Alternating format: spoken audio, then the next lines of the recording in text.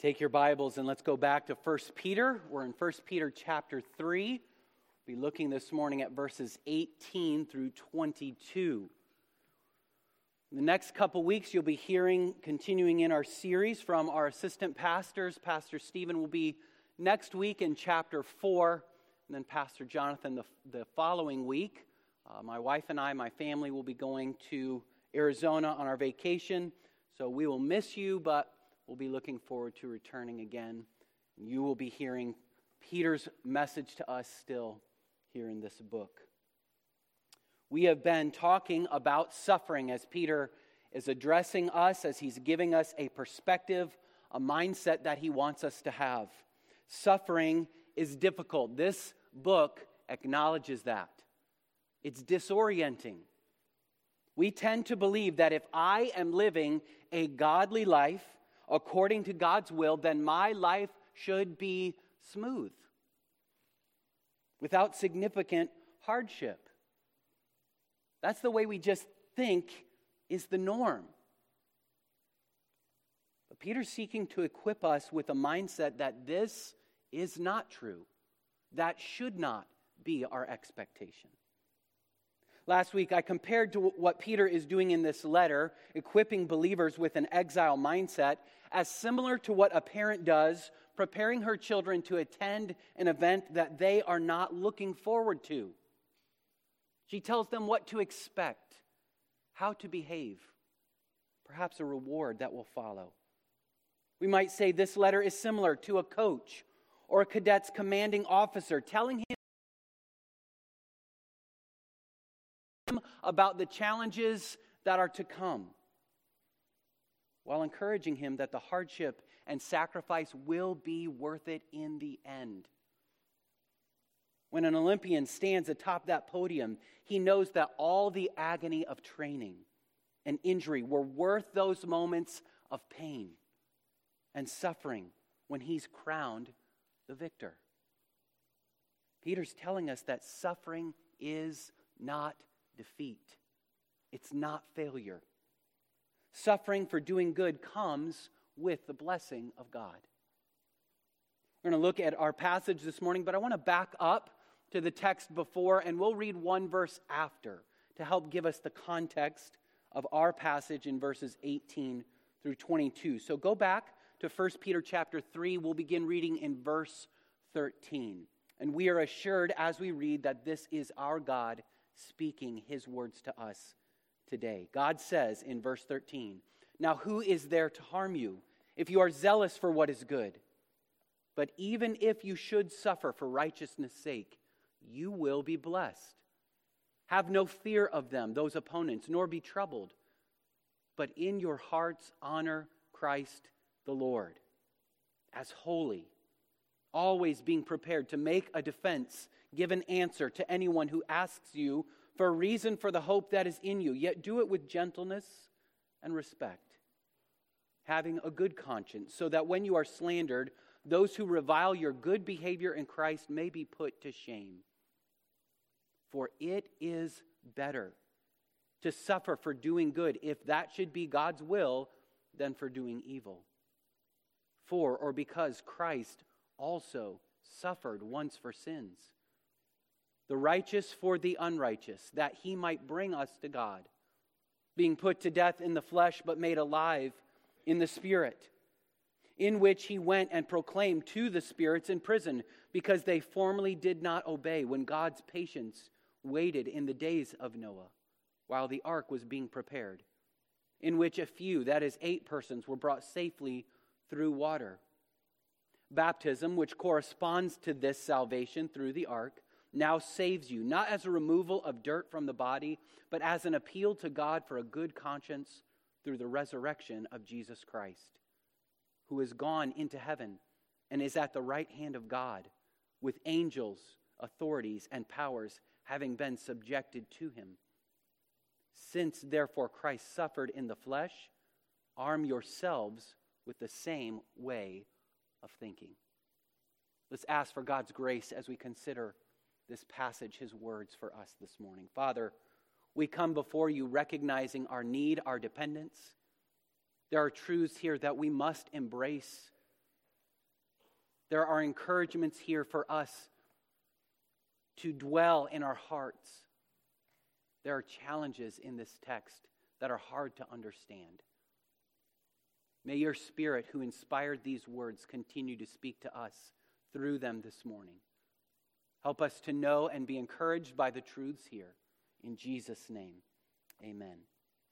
In this text, Peter is telling us to be encouraged as you face suffering by meditating on Christ's greater triumph over even deeper suffering. We're encouraged as we look at Christ, as we look at his suffering. He urges us to be encouraged as we face opposition, arguing that if God can bring meaning and glory out of that greater suffering of Christ, then he certainly can bring meaning and glory from our suffering as well. Now, how does Peter encourage us? By what means? He takes our face and says, look at Christ again. He calls us to meditate on him, to remember his work for our eternal good. He's saying, look at what he's already accomplished for you. Don't be discouraged by temporary things. Look at what he's done. As we read this passage, I'm sure you got the sense that this is a very challenging and confusing passage. It certainly is one of the most challenging passages in all of the New Testament, even in all of the Bible. We'll look at some of those verses in a little bit, but I don't want us to lose sight of the main point and purpose of the text as we consider what Peter is continuing to do in this letter. If you just look at verses 18 and then 22, Peter's point is very clear. Certainly there are some things difficult to understand, but the Spirit has much for us to be encouraged by, even in the places that leave us with questions. So we'll consider 3 points from the text this morning. First, remember the unique suffering of Christ. Look, behold, meditate, remember his unique sufferings. We should notice first in verse 18 the word for. We looked back at the last text because we have to know what Peter is saying in order to understand what he's doing here in 18 through 22. In verse 17, he writes a summary of that previous section. It is better to suffer for doing good, if that's God's will, than for doing evil. And now he shows us why it's better. He says for or because. Jesus is the ultimate example of what God is able to do with suffering. He's the greatest encouragement that Peter can provide to us. And this is the third time that Peter will bring our attention again to look Jesus fully in the face, to see his work for us. If God can bring triumph out of the sufferings, the unjust, unfair sufferings of Jesus, seeming defeat, then surely he can bring good from our suffering as well. We battle hardship in this life by remembering his example. We battle suffering in this life by remembering we've been brought to God. What then can separate us from his love? Jesus' suffering, we're told first, was sacrificial, for Christ also suffered. Jesus, the perfect God-man, suffered and died. Now, as Peter is intending for us to look at this idea, these concepts, these truths about who Jesus was and what he did, please don't pass over these phrases, this verse, just because the concept is familiar. Take the encouragement that Peter, the Holy Spirit, intends. Marvel at how incredible this statement truly is. God became man for your sake. He took on flesh. He submitted himself to death willingly. He didn't have to do that. He wasn't overcome by some supreme power. He gave himself to torture on a cross. Consider why these first century believers are facing such hostility. They are proclaiming that a man who is executed as a criminal on a cross had risen from the dead and ascended to heaven. Pause and think about that. That's an insane message. That doesn't happen. You've never seen it in your lifetime. But that's their message. It's our message. Listen to how one theologian describes this message. To Jewish ears, the idea of a crucified Messiah was a contradiction in terms. The Messiah would reign, not die. To Gentiles, the claim that the salvation of the world had come through a crucified Jewish criminal was an absurdity. To both Jew and Gentile, the suggestion that death, particularly death on a cursed cross, could bring eternal life was blasphemous idiocy. This doesn't make sense to the natural man. No hero wins by dying at the hands of his enemies. But that's the preaching of the cross. We preach Christ, Paul says. We preach him crucified, a stumbling block to Jews and folly to Gentiles. His suffering was not only sacrificial, it was sufficient, Peter says. For Christ also suffered once for sins. You have to understand all the buildup that the Old Testament is setting up for us. This makes his sacrifice unique. He died one time because his sacrifice was so valuable and precious and sufficient. He did what millions and millions of animal sacrifices could never do. He satisfied God's demand for a payment for sin and provide perfect righteousness to the sinner. Hebrews 7:27 tells us, unlike the other high priests, he does not need to offer sacrifices day after day, first for his own sins and then for the sins of the people. He sacrificed for their sins once for all when he offered himself.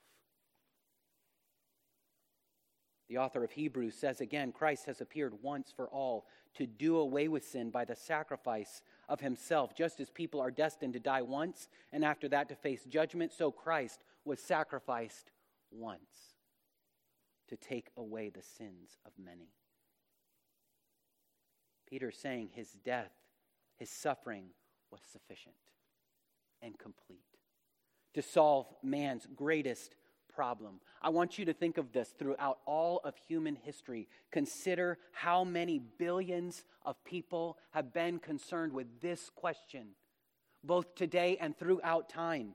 How can sinful man rightly be related to God? There are thousands of different answers today. All religions are trying to answer that single question. It's eternally significant. But only Christianity points to a divine solution. Only Christianity admits, no, you cannot do it. There's no amount of good works or sacrifices that can get you to God. Only one sacrifice provided by the triune God can ever bring you to him. And Jesus did that work. Jesus' suffering was also undeserved. Christ also suffered once for sins. He became the lamb slain before the foundation of the world, the spotless, sinless sacrifice for sin. They were not his sins. He took the blame. He bore the wrath so that we can stand forgiven at that cross. Fourth, Jesus' suffering was substitutionary. It says the righteous one for the unrighteous. The righteous one died for sins he did not commit. More so, he was made sin for us. He became the sin bearer. All the sins of mankind were laid on him. He bore the wrath of God for our sins. The Apostle John writes, "My dear children, I write this to you so that you will not sin. But if anybody does sin, we have an advocate with the Father, Jesus Christ, the righteous one." Jesus had to be perfectly righteous in order to pay for your sin. Consider the analogy. Imagine both you and your best friend declared bankruptcy. You'd been through a horrible time financially. You were both bankrupt. But as you heard your friend's story, you heard how bad his circumstances were, you were moved to want to help him. But you can't.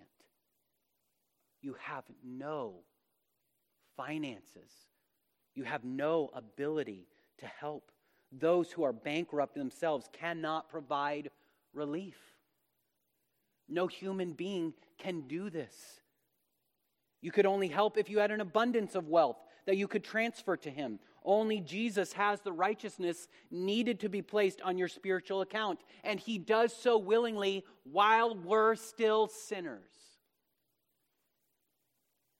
He exchanges his credit for your sin debt. You have all his righteousness. Next, Jesus' suffering was purposeful.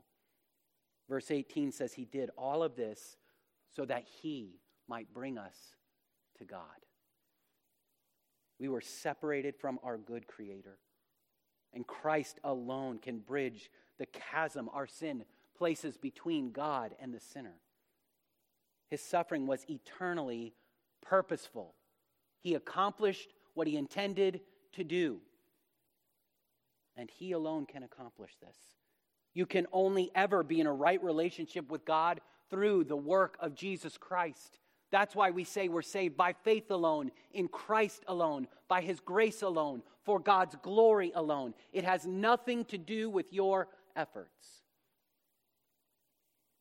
Paul tells us we were far off, but have now been brought near because Christ claimed us as his own.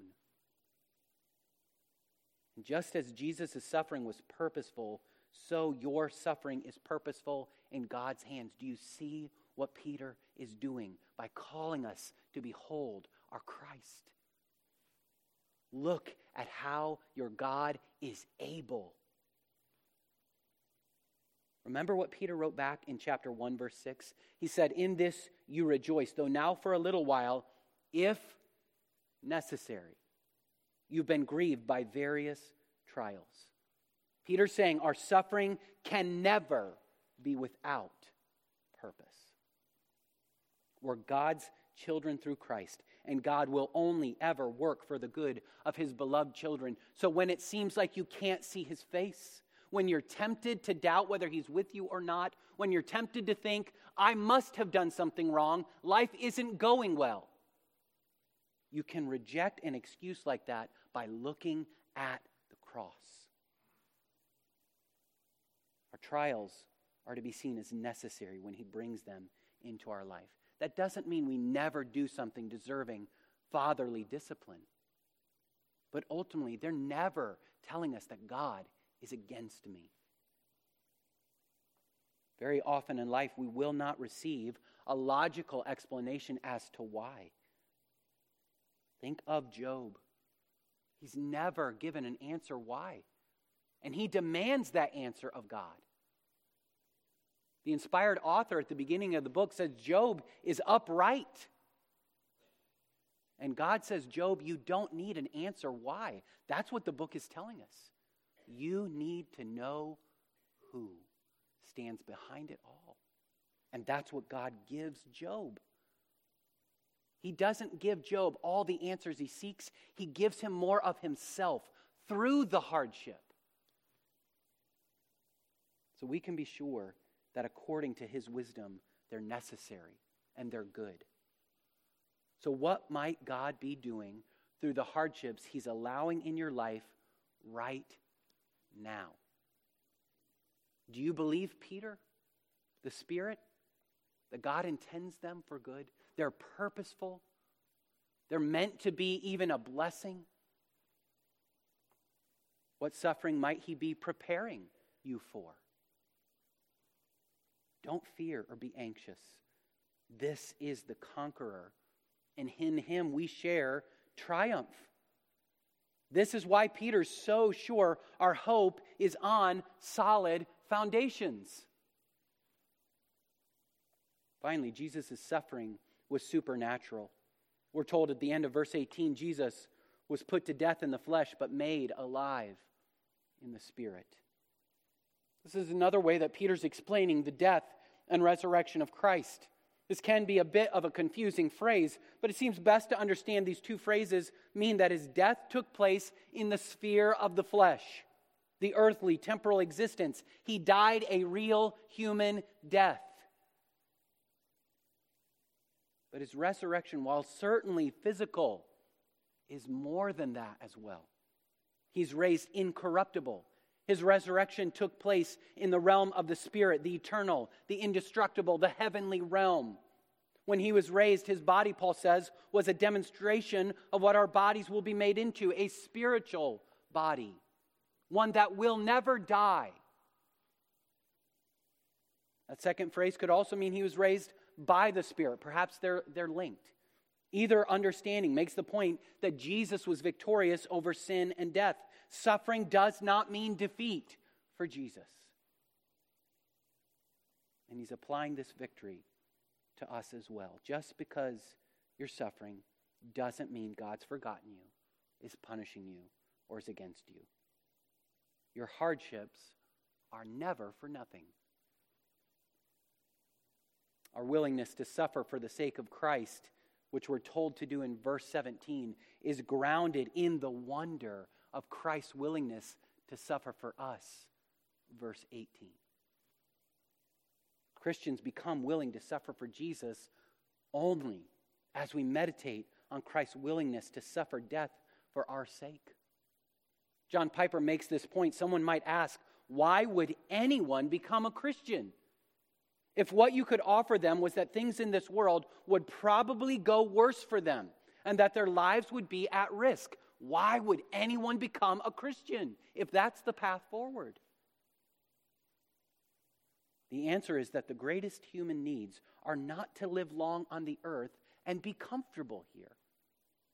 The greatest human needs are to have our sins forgiven and overcome our separation from God and live forever with happiness in His presence instead of living forever in the misery of hell. That's 10,000 times more important than living long on the earth and being comfortable for a zillionth percentage of your existence.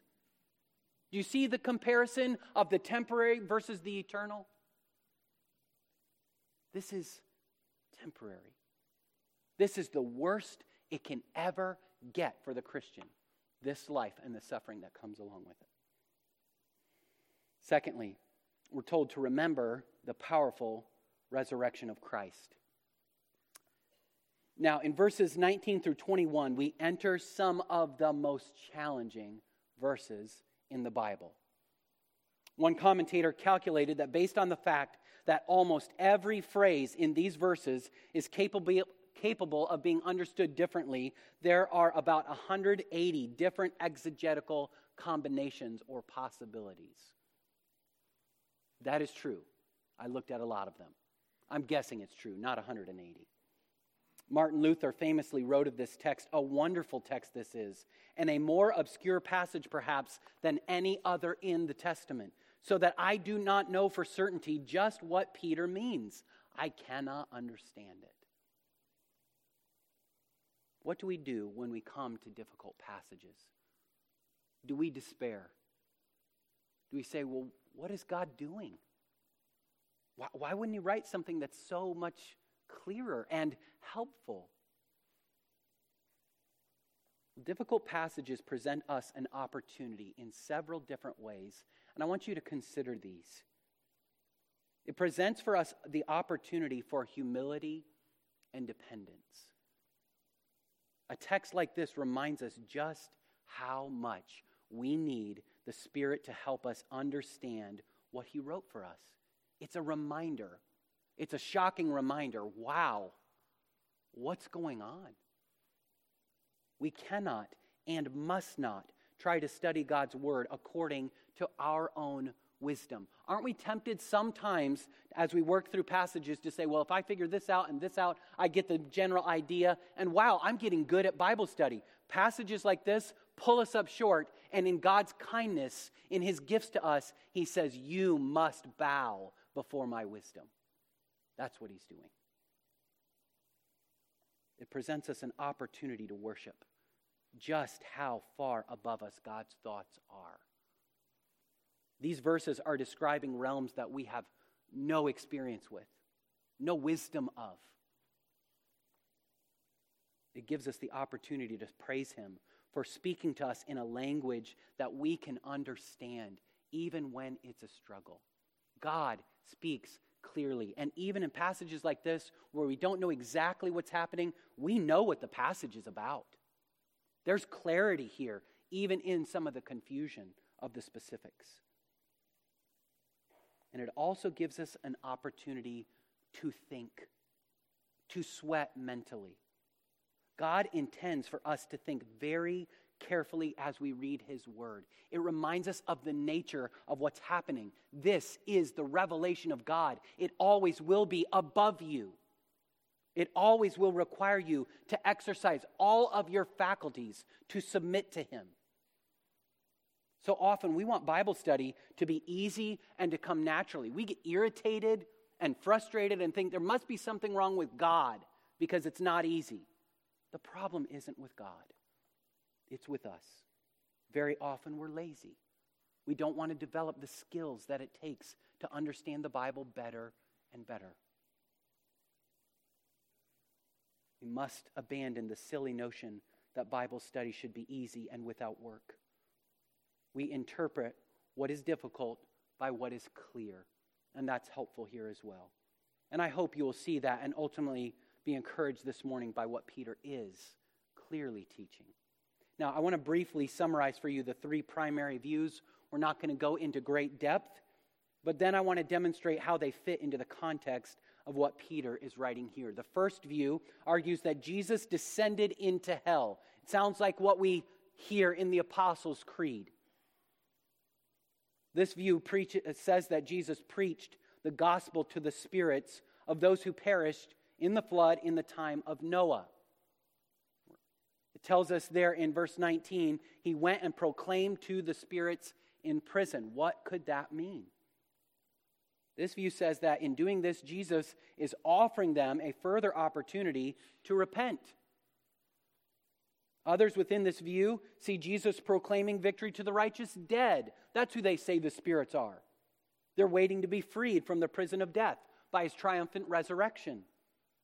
Now, while this view takes the text or tries to take the text in a straightforward manner, it seems to be the least convincing to me. A second major interpretation understands these imprisoned spirits to refer to fallen angels rather than to human beings. And that's a key difference. Who are these spirits?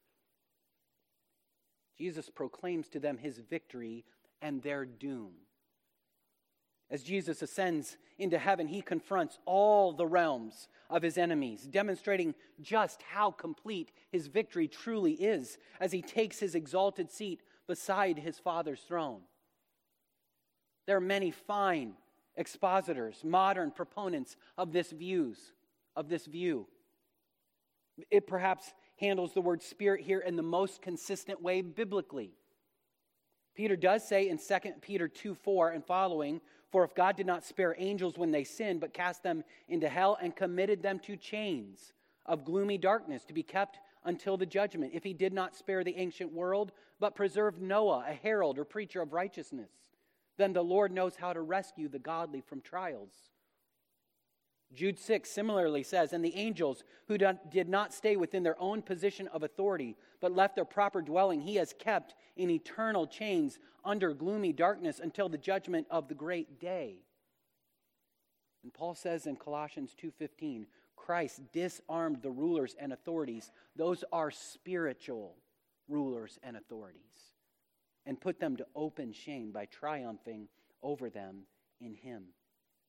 So this view makes the most consistent sense of the word for spirits in verse 19. We usually see spirits referring to angelic, demonic beings. But the struggle for this view comes in verse 20. Why would there be an expectation of fallen angels, demonic spirits, believing or responding to Noah's proclamation? Secondly, we're never told elsewhere, this is stronger to me in the Bible, that God is patiently waiting for these spirits to respond to his truth. The third major interpretation views this passage as teaching that Christ preached through Noah to sinful human beings in the days of the flood. It's not saying that in between his death and resurrection, after his resurrection, he went anywhere. Rather, it's metaphorical, saying Christ preached to those back in Noah's day. They rejected the truth and did not respond and are therefore in prison in hell. We find evidence or support for this in chapter 1:11, when Peter has told us the Spirit of Christ preached through the prophets in the Old Testament. Noah would therefore be one of them. Noah and his family, though a small minority, like these believers to whom Peter is writing, were faithful and rescued from God's judgment on rampant wickedness. This would just mean then that Jesus Christ wins. And those that are evil, those that are doing evil, they suffer God's judgment, as we've seen earlier in chapter 3.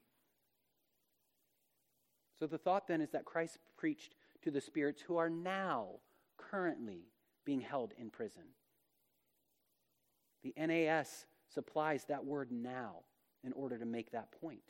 And it seems to make good sense then of the nearer context. It makes the Noah connection more concrete without stumbling over the difficulty of fallen angels being preached to in Genesis 6. It also makes sense of 2 Peter 2:5 when it says that Noah preached righteousness. Why would Noah be preaching righteousness to fallen angels? Perhaps you're more convinced of one view over another. At one point earlier in the week, I think I was more convinced of the third view earlier than I am currently. None of these views are without challenge. And yet, even though we wish we could understand verses 19 and 20 more fully, the point is the same. Through his resurrection, Jesus wins over every power and principality and authority and ruler. And he's able to sustain his people no matter what suffering or opposition or how much in the minority they are. Noah is used here to serve as an encouraging illustration to those who are suffering for good. It's as if Peter's saying, you know how you feel now. Think about how Noah felt, the only one who believed this crazy idea that a flood was coming when nobody had even seen rain. Verse 21 then says, baptism, which corresponds to this, now saves you, not as a removal of dirt from the body, but as an appeal to God for a good conscience through the resurrection of Jesus Christ. Now, why does Peter say that baptism saves you? What does that mean? He can't surely mean that literally. He's not brought up baptism anywhere else in this letter. What he's doing is using as a poignant and ready illustration based on what every believer has experienced in baptism. It's a second illustration of what Christ has accomplished through his death and resurrection. He's saying you've entered into this. You've testified to this through your baptism. You're already a part of this victory. Just as Noah was rescued from God's judgment by trusting God's means of rescue, that ark, so we are rescued by faith in Jesus. Think of it. Noah had to believe that God would be true to his word, both in bringing judgment and in providing rescue from that judgment. Think of the picture that the waters are giving us. The waters of judgment are also the means of his salvation, and baptism is a picture of this. It corresponds to this. We go under the water, symbolizing death to sin. It's a picture of God's judgment on Jesus Christ. And then we're raised to new life through that water, symbolizing newness and conquering of that death.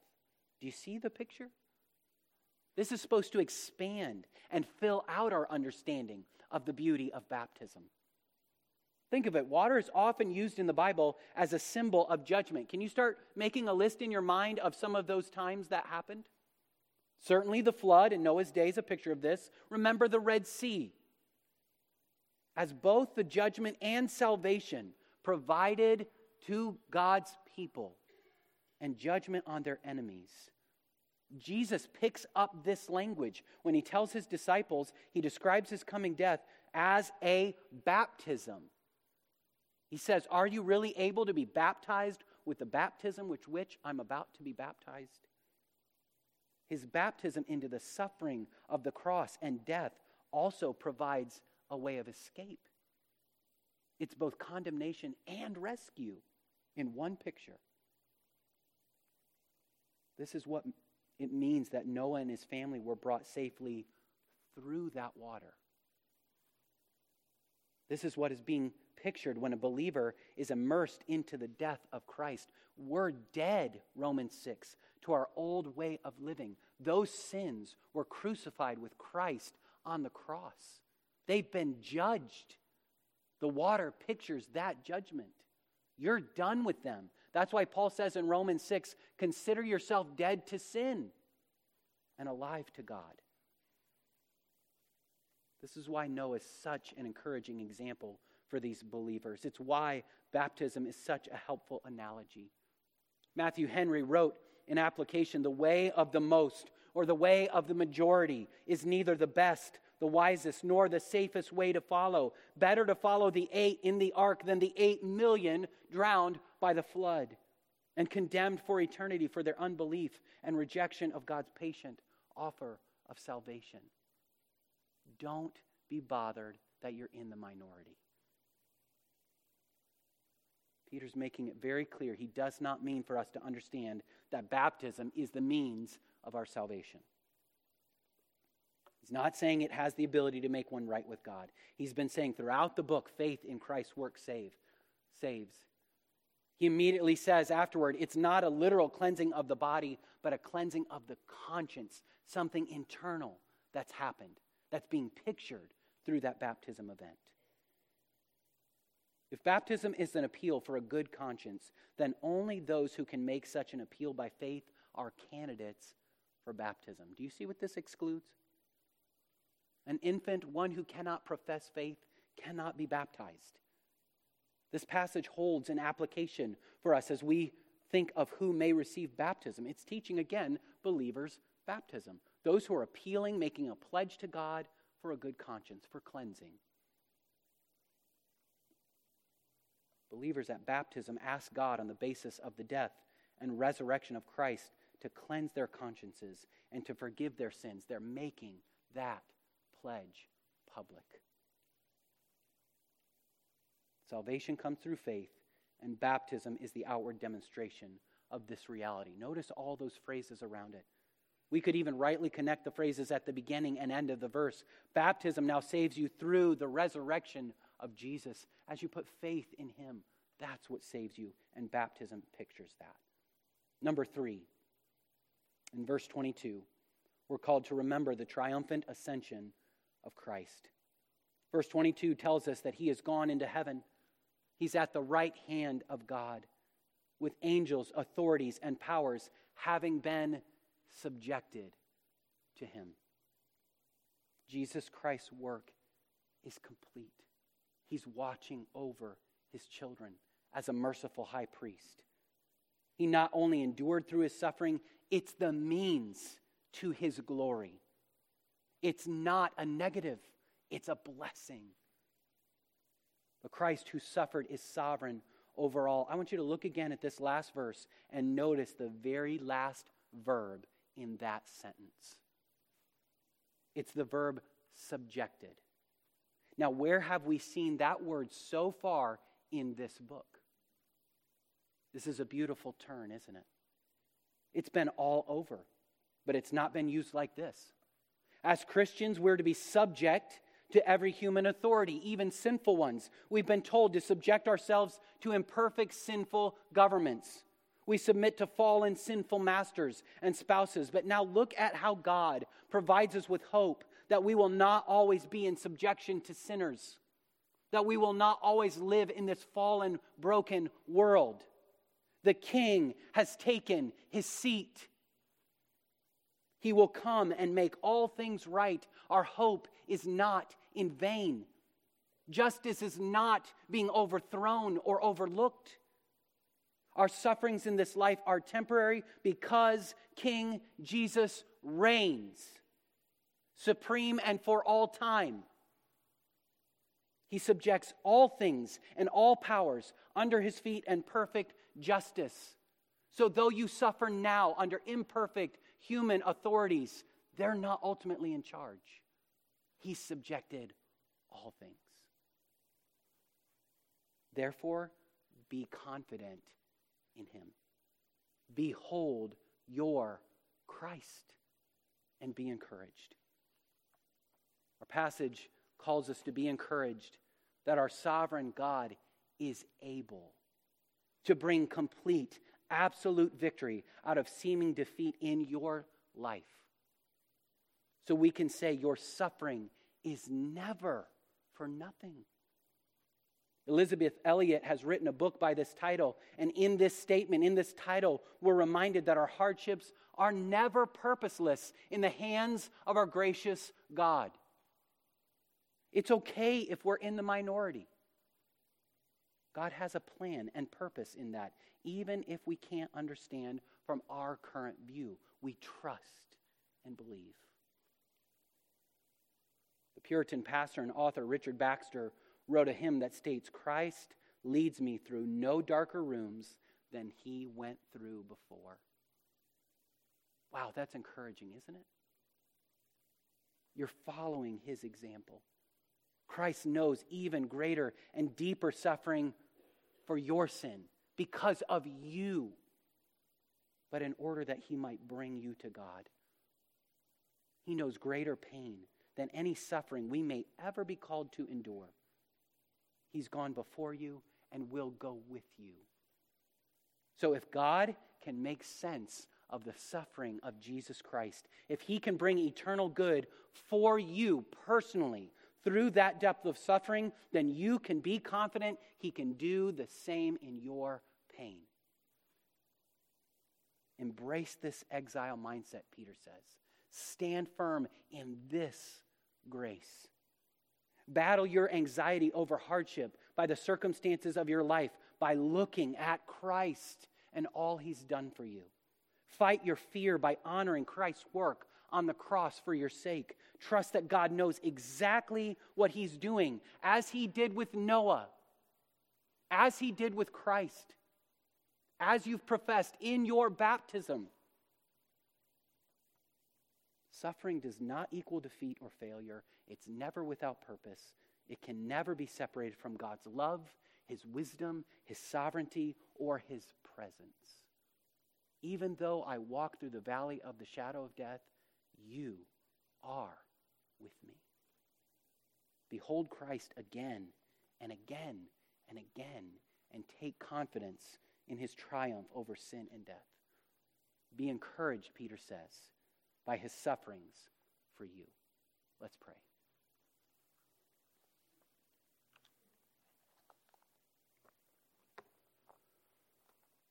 Gracious God, we rejoice and marvel and worship our Christ this morning. He does what no other God can do. He does far more exceedingly than we can even ask or think or imagine. There is no one like you. Our only response can be worship and adoration. You are holy and just and merciful and kind and wise and supreme and loving. So whatever you ask of us in this life, we will follow. We want to follow. May Christ become so great to us that he could never ask us anything we won't do. We won't obey him. So, Father, push away our sins. Help us to set them aside as we look in the face of our Christ, who loved us and gave himself for us.